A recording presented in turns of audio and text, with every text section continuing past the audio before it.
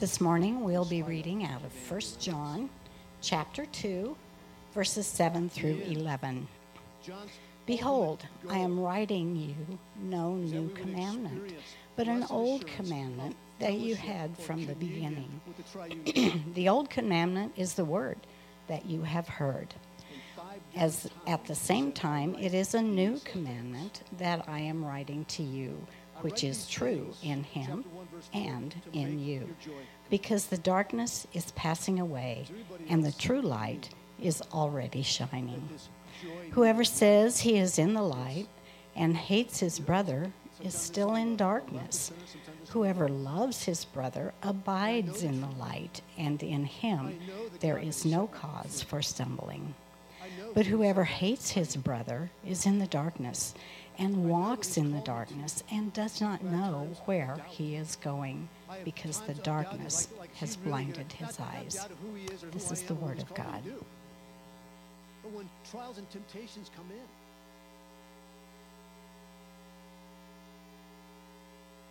my joy wanes. So I write these things, number one, to make your joy complete. Number two, I write these things, chapter 2, verse 1, so that you may not sin. Good morning. Let's pray. Father, what a glorious day this is. This day where, as Christians who have been purchased by your shed blood, that we know, God, that we are in a forever relationship with you, that our fellowship with you has been purchased. And God, our desire, as we're being instructed by John, God, I pray that you would, my desire, God, is that you would show us places where we're not understanding your complete, unconditional love for us. And God, I pray that you would prick the places in our heart where we are holding back unconditional love towards others. And God, I thank you that we truly can do nothing outside of the power, your power. And I thank you, God, that anything that we do that's good does not secure our fellowship. It's already secured. But it is our response to everything that you've already given and accomplished in us. So God, please, I'm a beggar in need of your grace this morning, and I pray, God, that you would help me proclaim rightly your word for your glory and for the good of those that you've brought here this morning. We love you. We thank you that you loved us first. And God's people said, amen. Good morning. And that was an amazing song. I love that song. We are, if you're new with us, we are marching through the epistle of 1 John. John has written this book to the church, first century church in Ephesus, and as is true of all of God's word, it is written for a particular audience, but it is for our good, it's for the Christian's good throughout all time. We've named this sermon series Blessed Assurance because what we see in this letter that John wrote is that he wants you, believer, to have assurance in who he is and who he says that you are, so that you can have maximum joy in him. He also writes it so that there, for those that might not be in Christ and still processing it, or maybe being false believers, that you would come to true saving faith through the reading and proclamation of this amazing book. I've titled this sermon today, Loved to Love, that we have been loved so that we can love, both love God and love others. And love it's essential to human flourishing. It's as essential to our flourishing as air and water is. We were created to be loved and to love. The challenge for most of us is that we have been loved imperfectly. If you have been raised by another human being, you have been loved imperfectly. And as good a job as many of our parents did, and our teachers, our coaches, our mentors, our pastors, we have not been loved perfectly. Furthermore, when we love others, it's oftentimes based upon our need to be loved. What I mean by that is that we love others in order to get something back. And it struck me the other day. I do this all the time, and it's not inherently bad, but in the context of this sermon, I picked up my grandson, Oliver, and I said, Ollie, Papa needs a hug from you. And I just hugged him, and he kissed me, and we did this like we always do. But the reality is that what I was teaching him there is that I am loving you because I need love. Give Papa a hug. Papa needs a hug from you. And it seems harmless, but I needed a hug because I wanted to feel his love for me rather than expressing my love towards him. We're going to unpack this a little bit as we go through this passage, but it's easy for me to love others when they're lovable. It's easy for me to love others when I know I'll get something back from them. It's easy for me to forgive somebody, that's loving somebody, if I know that there's a high probability that they will repent. It's also easy for me to confess my sin to somebody that I've hurt if I think there's a high probability that they will forgive me. You see, a lot of my love, and I will submit to you that much of your love is based on what you can get from the recipient of your love. It's easy to serve, it's easy to give, it's easy to sacrifice when others appreciate my serving and my giving and my sacrifice. It's easy to love those who are lovable. And I want to ask you this morning, is your love for others, primarily other Christians, but for others generally speaking, is your love based upon what you can or will get in return from the recipient of your love? I want you to just ponder that in any relationship, key relationship that you have, and be honest with yourself. I want to give us a high-level review of where we've been. John is writing this book, as I mentioned before, so that we would have blessed assurance that you are in fellowship with the Father in his Son, Jesus Christ. He wants the believer to have joyful assurance of our position in Christ, because once we are in position of fellowship, once he has a hold of us, he will never let us go. And on top of that, he wants to experience an ongoing intimacy and relationship or fellowship with the Father. Last week, John started off in chapter 2, verse 1, saying that I write these things to you that you may not sin.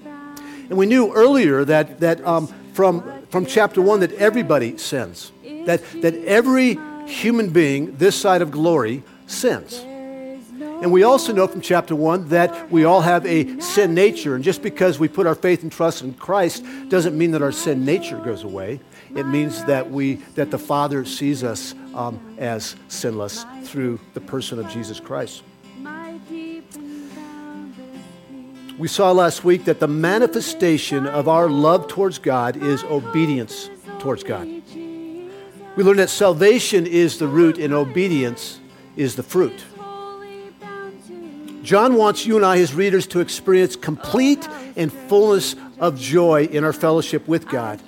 And he knows that our joy-filled fellowship will only be complete, it'll only be maximized when we live in obedience to God's good commands in his word. Where are the McCombs at? Right there. Congratulations. Can you just hold her up real quick? Is it her? Him? What's his name? Arthur Daniel. Woo! I can't think of a better sound than a crying baby. When he poops, take him out of here. That's just. I'll go with the cry, but the other end, I don't do that. I don't even like experiencing that. Arthur Daniel, welcome to this world. What a beauty.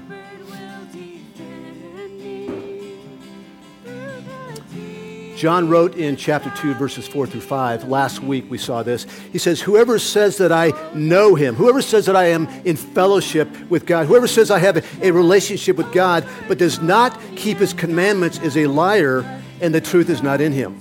But whoever keeps his word, in him truly the love of God is perfected. By this we may know that we are in him. John is saying that the blessed assurance of knowing that we know Christ and he knows us is that we love him. And the only proof that we know him is that we have a direction towards obedience to his word and his commandments. And then he gave us those words right after that was just like a warm blanket, that we know that none of us are without sin, and we know that if anyone does sin, he says, we have an advocate with the Father, Jesus Christ the righteous, who is a propitiation for our sins. So our response to our salvation in Christ is joyful obedience to God's word and commands. And remember, it's about direction, not perfection. That there should be a new direction in our life of desiring to live in obedience to his word. And when we blow it, we know we have a great high priest who took all of our past, present, and future sin upon himself and exchanged our mess for his righteousness. Last week's passage could be summarized as the great and first commandment that Jesus talked about in Matthew 22. You shall love the Lord your God with all your heart, with all your soul, with all your mind, and with all your strength. This week, John is going to get more precise. He will drill down from obedience to his word and all of his commandments to what he has referred to as the second great commandment. John refers to something called the old, yet the new commandment. And this commandment is to love others, especially to love Christians. And I want to just say a word about love. It's a word that we sing about. It's a word that we, in our family, we're just really quick. We're kissers, we're huggers, and we say we love you a lot. And it means a ton. But I think sometimes we throw that word around without actually thinking about what it means. Jonathan Edwards said this. He says, love is the chief of the affections and the fountain of all other affections. If you've not read C.S. Lewis's book, The Four Loves, I would highly recommend it. It's a short read. It's a short listen. It's about 2.5 hour listen. And in C.S. Lewis' books, The Four Loves, he breaks down 4 different Greek words for love. The first one he calls, it's the Greek word storge, or affection. The next is philia, or philia, which is friendship, which is where Philadelphia gets their name from, the city of brotherly love. The third is eros, or romantic love. And the fourth is agape, or charity. And the most common word that God uses to express his love for us and for our love for one another is the word agape, or charity. So today we're going to focus on agape love, as this is the love that John encourages us to love others with. But first, let me just give you a high-level definition of the other 3. Storge, or affection. It's an affection born out of a familial relationship. It's like a mother and a child. Did Jess have to work at loving Arthur Daniel at all? Like, that baby came out and there was just like an immediate bond. It's an affection. That's what storge is. Philia is friendship. It's the Me Too kind of love. You ever had a Me Too moment where you, maybe you're a fly fisherman and you're in Walmart and you hear 2 guys talking, or a guy and a gal talking about fly fishing, and you just want to walk up and go, me too. Or you're at a gas station and somebody's over there pumping, and you look at their back window and it says CrossFit Endure. The first thing you think, well, gosh, they're at the wrong gym. But then you go, no, they're CrossFitters. And it's like, me too. It's a me too moment. It's a very similar kind of love that is talked about in Acts when 3,000 people came to Christ, and they were from different ethnicities. Yet they all had immediately something in common, that they were all saved by the shed blood of Jesus. This philia friendship is a Me Too kind of friendship.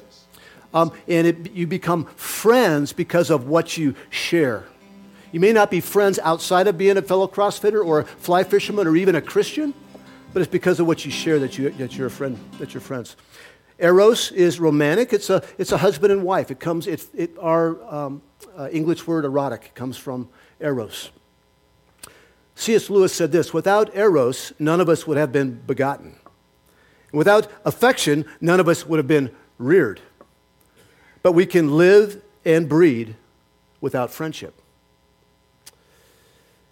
All three types of love, all these three types, this storge, philia, and eros, these three types of love are based on the object of love being lovable. It's based on the object of love being easy to love. It's natural, if you will. Some might say it's chemistry. It's a love extended because the recipient is lovely in one way, shape, or form. Let's take a look at agape. Agape is a love that creates because it desires to give love. Agape is complete, it's self-sufficient, it has no wants or needs to satisfy other than the need or the desire, not need, the desire to see other people loved. Agape is not love because the object is lovable, but because the giver is altogether lovely. As humans, we want to receive the other three loves, affection and friendship and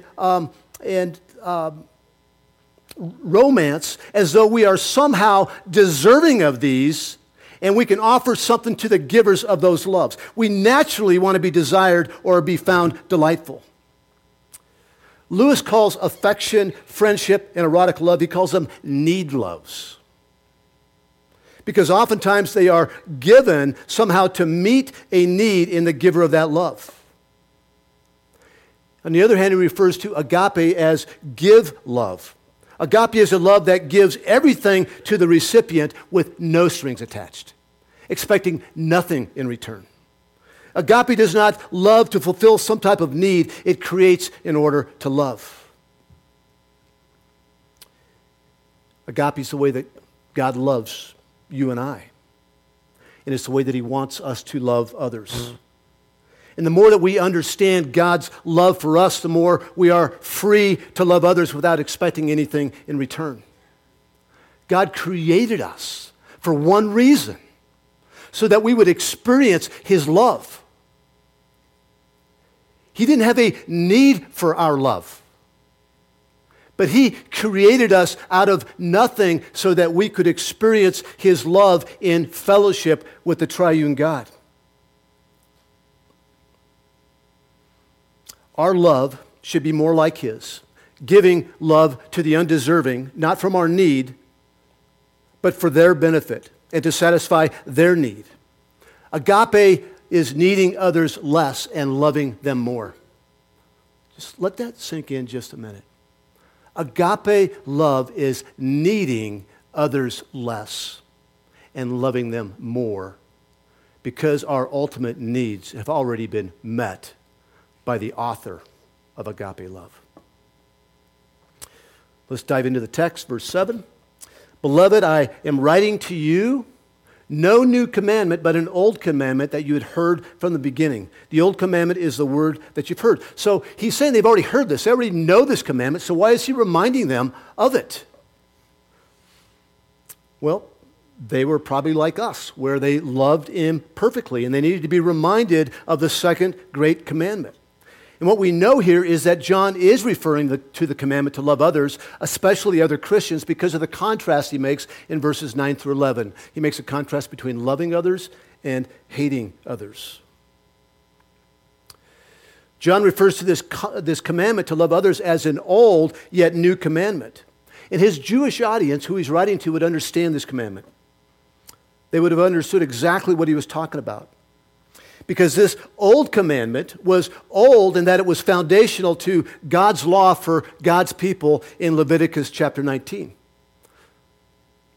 Where God said, you shall not take vengeance or bear a grudge against the sons of your own people, but you shall love your neighbor as yourself. I am the Lord. This particular Old Testament text is the most repeated Old Testament text in all of the New Testament. Over a dozen times, to love our neighbor as ourselves. I'm guessing, just like sometimes you got to tell your kids more than once when they don't really hear you, is that he knows that this is something that we don't do well and we have a hard time doing because we're human. So he tells us over and over again in the New Testament to love others as we have been loved. God's Old Testament people, unlike you and I, didn't have an example to follow. And they didn't have the power to live out this command. So John says in verse 8, at the same time, this old commandment is a new commandment that I'm writing to you. This old commandment is a new commandment which is true in him, Jesus, and is true in you, believer, because the darkness is passing away and the true light is already shining. It's true in him. It's new because it's true or genuine or it's real or it's a true expression in Christ. Jesus said this in John 13:34, a new commandment I give to you, that you love one another. How? Just as I have loved you, you are also to love one another. Do you want to know how to love others, even your enemies? Do you want to know how to love others without expecting anything in return? You look at the life and the death of Jesus Christ. The greatest definition of love is the person of Jesus Christ. If you want to see what love is all about, you study the life of Jesus and you discover that he is the supreme demonstration of love. 1 John 2:6, we looked at this verse last week. It says this, whoever says he abides in him or is in fellowship with him or has a relationship with him ought to walk in the same way in which he, Jesus, walked. You see, the kind of love John is calling you and I to is a selfless give love, not a selfish need love.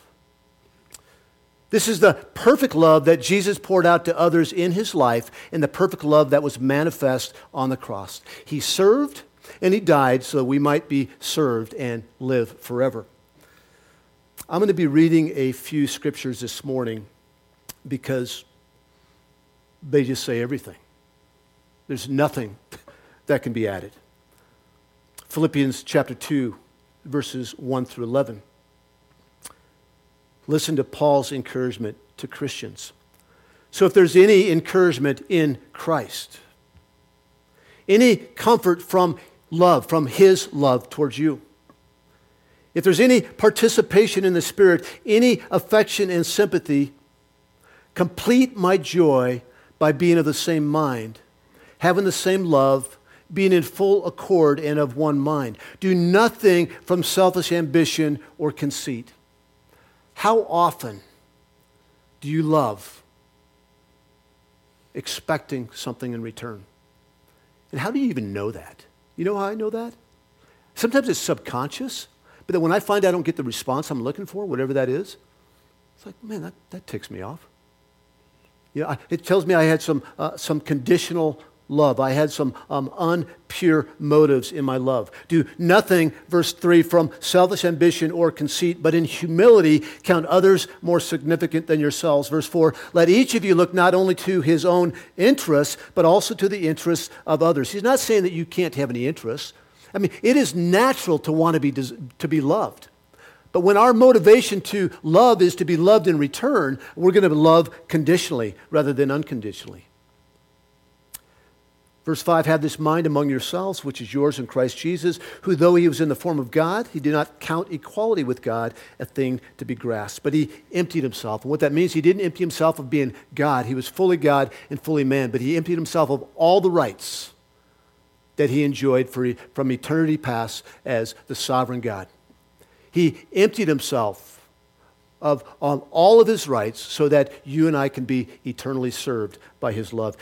But emptied himself by taking the form of a servant, being born in the likeness of men, being found in human form, he humbled himself by becoming obedient to the point of death, even death on the cross. This is a pattern. This is a gospel reality of our salvation, but it is also a pattern for us to follow in loving other people. Verse 9, therefore God has highly exalted him and bestowed on him the name that is above every name, so that at the name of Jesus every knee should bow in heaven and on earth and under the earth, and every tongue confess that Jesus Christ is Lord, to the glory of the Father.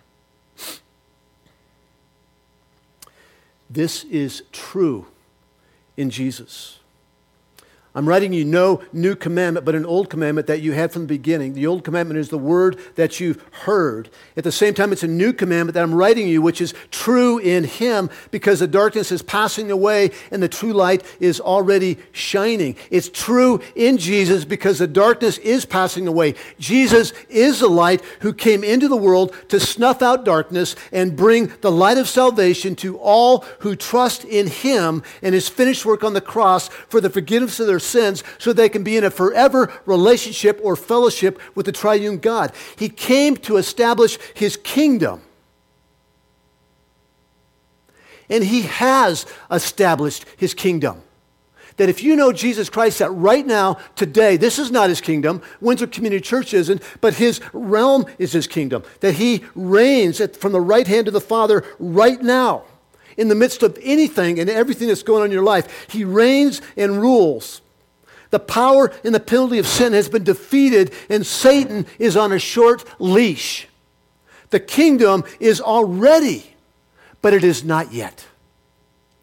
It will be consummated one day when he comes back to judge the living and the dead. And then there will be no more sin. Satan will be put away forever. There will be no more suffering. But right now, the light has shined because the kingdom has been established.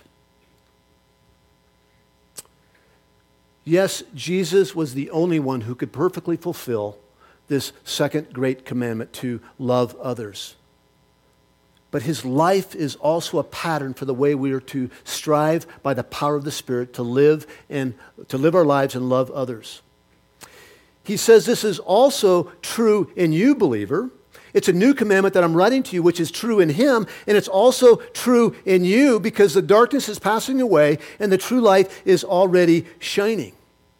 The old commandment is new because it's true in you, it's genuine in you, it's real in you.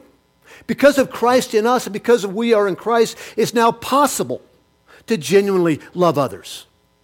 And we can only live this out when we walk in his light and by his power. It's true in you because darkness is passing away and the true light is already shining.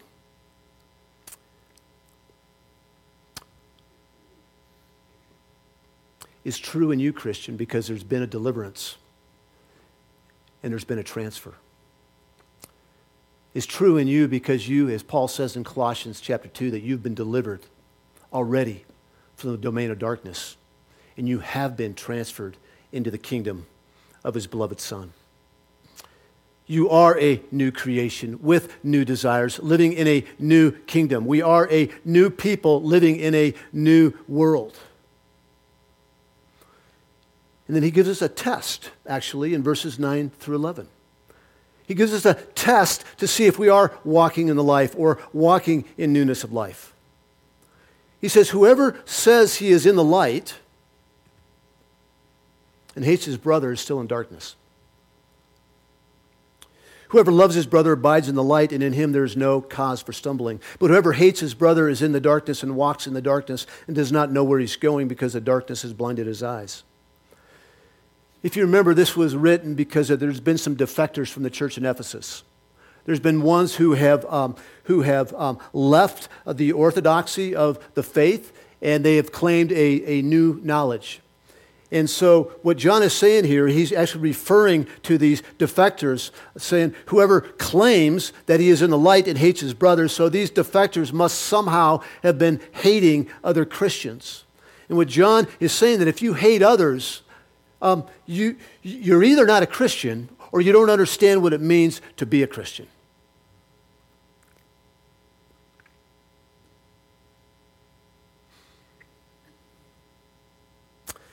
Hating others,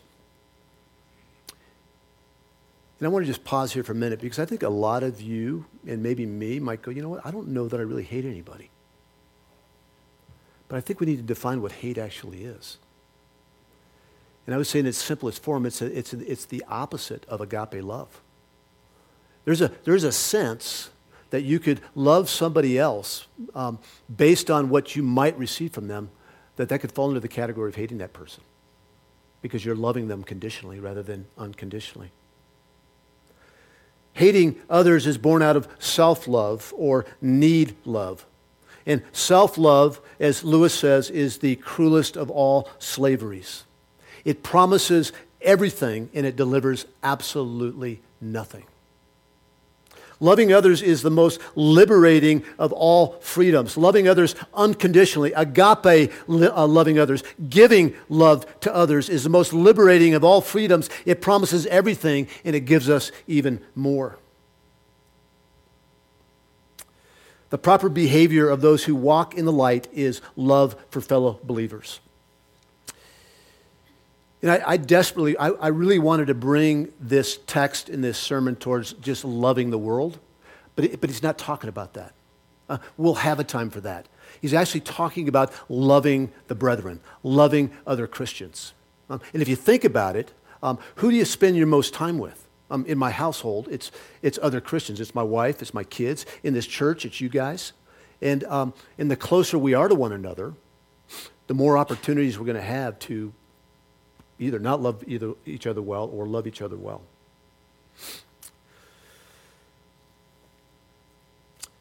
Hating your brother or sister is giving him what he or she deserves rather than risking everything and giving him or her what they don't deserve.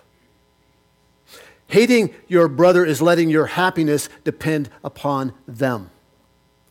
Lewis describes storge, philia, and eros as having idolatrous pitfalls. Agape, on the other hand, makes us completely vulnerable, even as Christ made himself vulnerable on the cross. He says to love at all is to be vulnerable, to love anything. If you love anything, he says your heart will certainly be wrung out and possibly broken. Loving is risky. But because we have been loved by our Creator and we are secured by His love, we can love others with reckless abandon, expecting nothing in return because we already possess everything. The greatest of love. We possess it in Jesus Christ. Listen how John describes this love in 1 John 4, 7 through 12. Beloved, let us love one another. For love is from God, and whoever loves has been born of God and knows God. Every one of these loves, by the way, if you look in your Greek dictionary, is agape. Anyone who does not love does not know God, because God is love. And this, the love of God, was made manifest among us, that God sent His only Son into the world so that we might live through Him. In this is love, not that we have loved God, but that He loved us and sent His Son to be a propitiation or an atonement for our sins. Beloved, if God so loved us, we also ought to love one another. No one has ever seen God. If we love one another, God abides in us, and His love is perfected in us. When we love as we've been loved, we're free to take risks and to love others for their sake and not our own sake. Let me say it again. Agape love has no needs and only gives to the needs of others. It does not love to get something in return. It frees us up to confess our sin to one another, even if the confession is not received. It frees us up to forgive others, even when they have not sought forgiveness. It frees us up to serve others for their benefit, even and especially when they are unlovely. And I want to just be careful on this next statement, but it is so true in that when we serve others, we should not serve others. And I'll take it... a homeless shelter, foster care, bringing a meal to a starving young man who just had a baby. Whatever that service is, that we should not do it because of the way it makes us feel. And I can tell you, I want to really encourage this. Examine yourself. Every one of you. I'm in the same boat. Like we do things because it makes us feel good. And I'm not saying that we shouldn't feel good, because it actually, serving selflessly and unconditionally will make us feel good, and that's called joy. Especially when that service is motivated by the way that we have been served by the triune God through the death of Jesus Christ. So check yourself. Next time you sign up to serve one another, ask God, why? Would you show me why I'm doing this?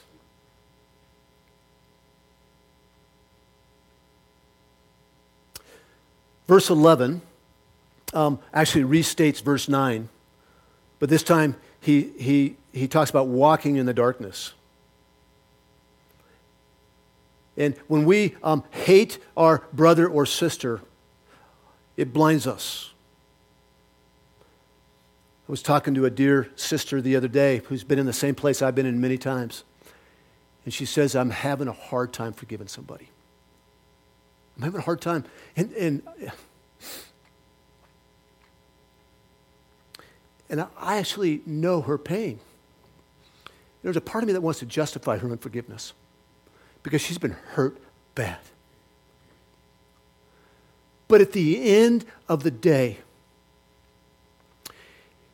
if she can't beg God to help her forgive as she's been forgiven, she's going to be walking in the dark. Have you ever had so much hate and unforgiveness towards somebody that you can't even see clearly? You can't even read your Bible? You can't love others well? You see, when we're hating somebody else, and I'm gonna camp a little bit on what Paul says in Romans 12. He says, as far as it depends upon you, live at peace with everyone. And what he's talking about there is reconciliation. And the only way that we can be reconciled to others is knowing that the most holy and the most high God came after us when we were running in the other direction, so that we could be reconciled and brought into a right relationship with the Father.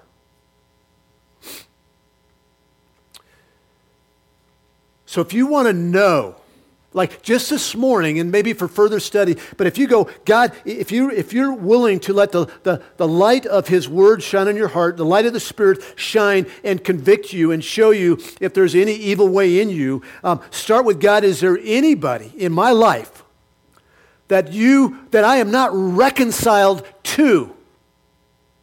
Is there anybody that I have not forgiven? They've hurt me badly.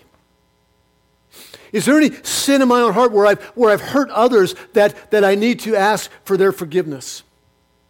As far as it depends upon you, live at peace with everyone. And if you're not living inside of that, you are hating your brother. And here's the deal. It's really peaceable. It's not always that easy. And that's why we need each other. A growing knowledge of the love of God. A growing knowledge of the gospel of Jesus Christ makes us understand, is helpful, is essential in loving others. Because we can't conjure it up. We can't muscle it up. Read with me as we wind down this sermon, Romans 12, 9 through 21. Paul says, let love be genuine. Abhor what is evil. It's cliche, but I'm going to say it. You hate the sin, you don't hate the sinner. For God so loved the world. That's the way that we are to love others, even when they are operating in evil. And it doesn't mean that we don't exercise justice. I want to be clear on that. Let love be genuine. Abhor what is evil. Hold fast to what is good. Love one another with brotherly affection. Outdo one another in showing honor. Do not be slothful in zeal. Be fervent in spirit. Serve the Lord. Rejoice in hope. Be patient in tribulation. Be constant in prayer. Contribute to the needs of the saints and seek to show hospitality. Here it is. Bless those who persecute you, and do not curse them. And when you're persecuted, it happens. Not like it happened in Nigeria where the guy's beaten, but we're persecuted every day by people's words, by their offenses towards us. But when those who persecute you, bless them and do not curse them. And one of the ways that you don't bless them is by telling others. You don't talk about conflicts you have with a third party. Bless those who persecute you. Bless and do not curse them. Rejoice with those who rejoice. Weep with those who weep. Live in harmony with one another. Do not be haughty or prideful, but associate with the lowly. Never be wise in your own sight. Repay no evil for evil, but give thought to do what is honorable in the sight of all. If possible, as far as it depends upon you, you can't do anything about the other party. Live at peace with everyone. Beloved, never avenge yourselves. Leave that to the wrath of God. For it is written, vengeance is mine, I will repay, says the Lord. To the contrary, if your enemy, not your friend, not the one that's easy to love, if your enemy, the very one that's hurt you, the very one that has sinned against you and has not asked for forgiveness yet, if your enemy is hungry, feed him. If he's thirsty, give him something to drink. For by doing so, you will heap burning coals on his head. That's not a type of vengeance, by the way. That's actually allowing the Holy Spirit to convict them because of your good deeds. Do not be overcome by evil, but overcome evil with good.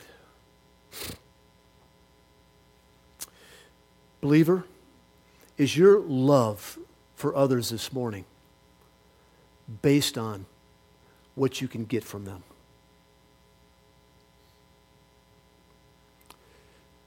Is your love for the other person based on just them being purely lovely? They share the same interests as you do. They're a family member, so you have to love them. It's your spouse, you're attracted to them, so you show romantic love.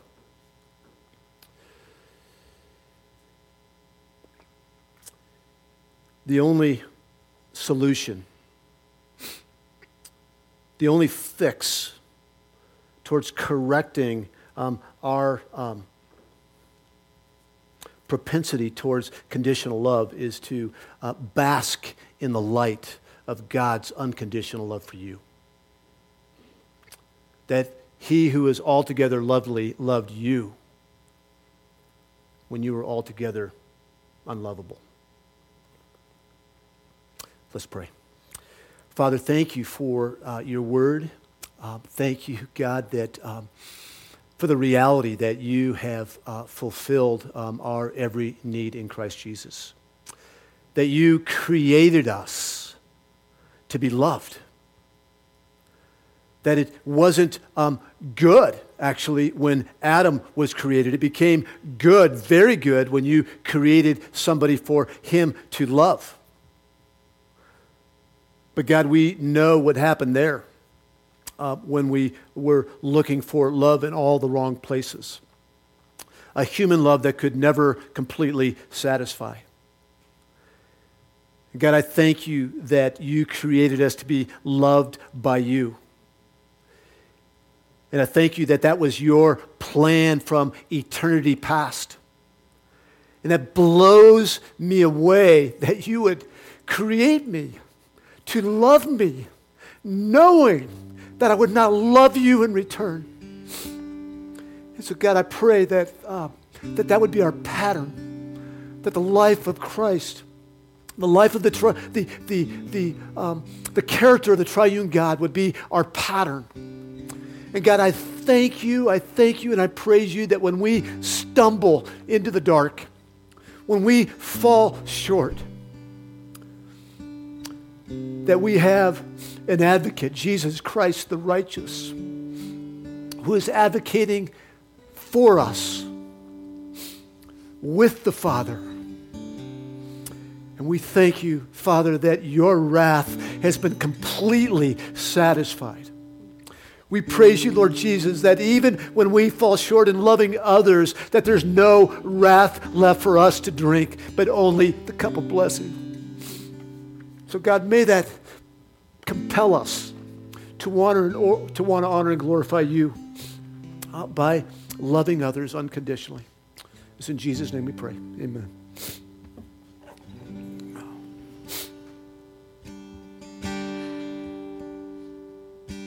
Stand and close our service together.